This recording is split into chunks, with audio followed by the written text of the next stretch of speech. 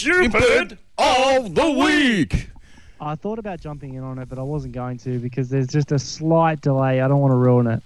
Ollie. I'll Really? get on You topic sure? of the week. Don't worry. I'll get on topic of the week. Okay. You're going to get it on topic of the week. You're going to love topic of the week. Well, I did we say this one last time about the blockage of the...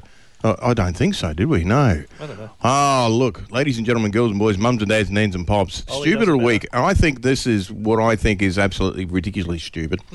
In California city sewers, right, people are, they're having the same problem that we have over here in Australia, the great toilet paper shortage and the great toilet paper snatch. Right, so people are snatching up the toilet paper and all that kind of stuff.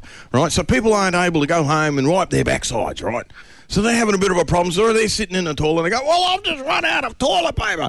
I'll just tear up my shirt." Okay. They're tearing up their shirts, wiping their backsides, and flushing them down the toilets.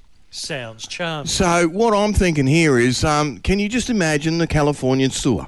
No. Now, North Carolina City is asking residents not to use T-shirts as toilet paper as panic customers exhaust toilet paper aisles nationwide in response to the coronavirus.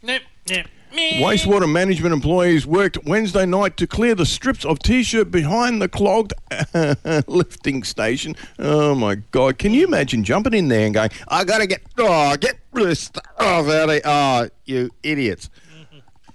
It doesn't sound like it's cheesing you off too much, to be honest. It's not cheesing me off. This is stupid of the week.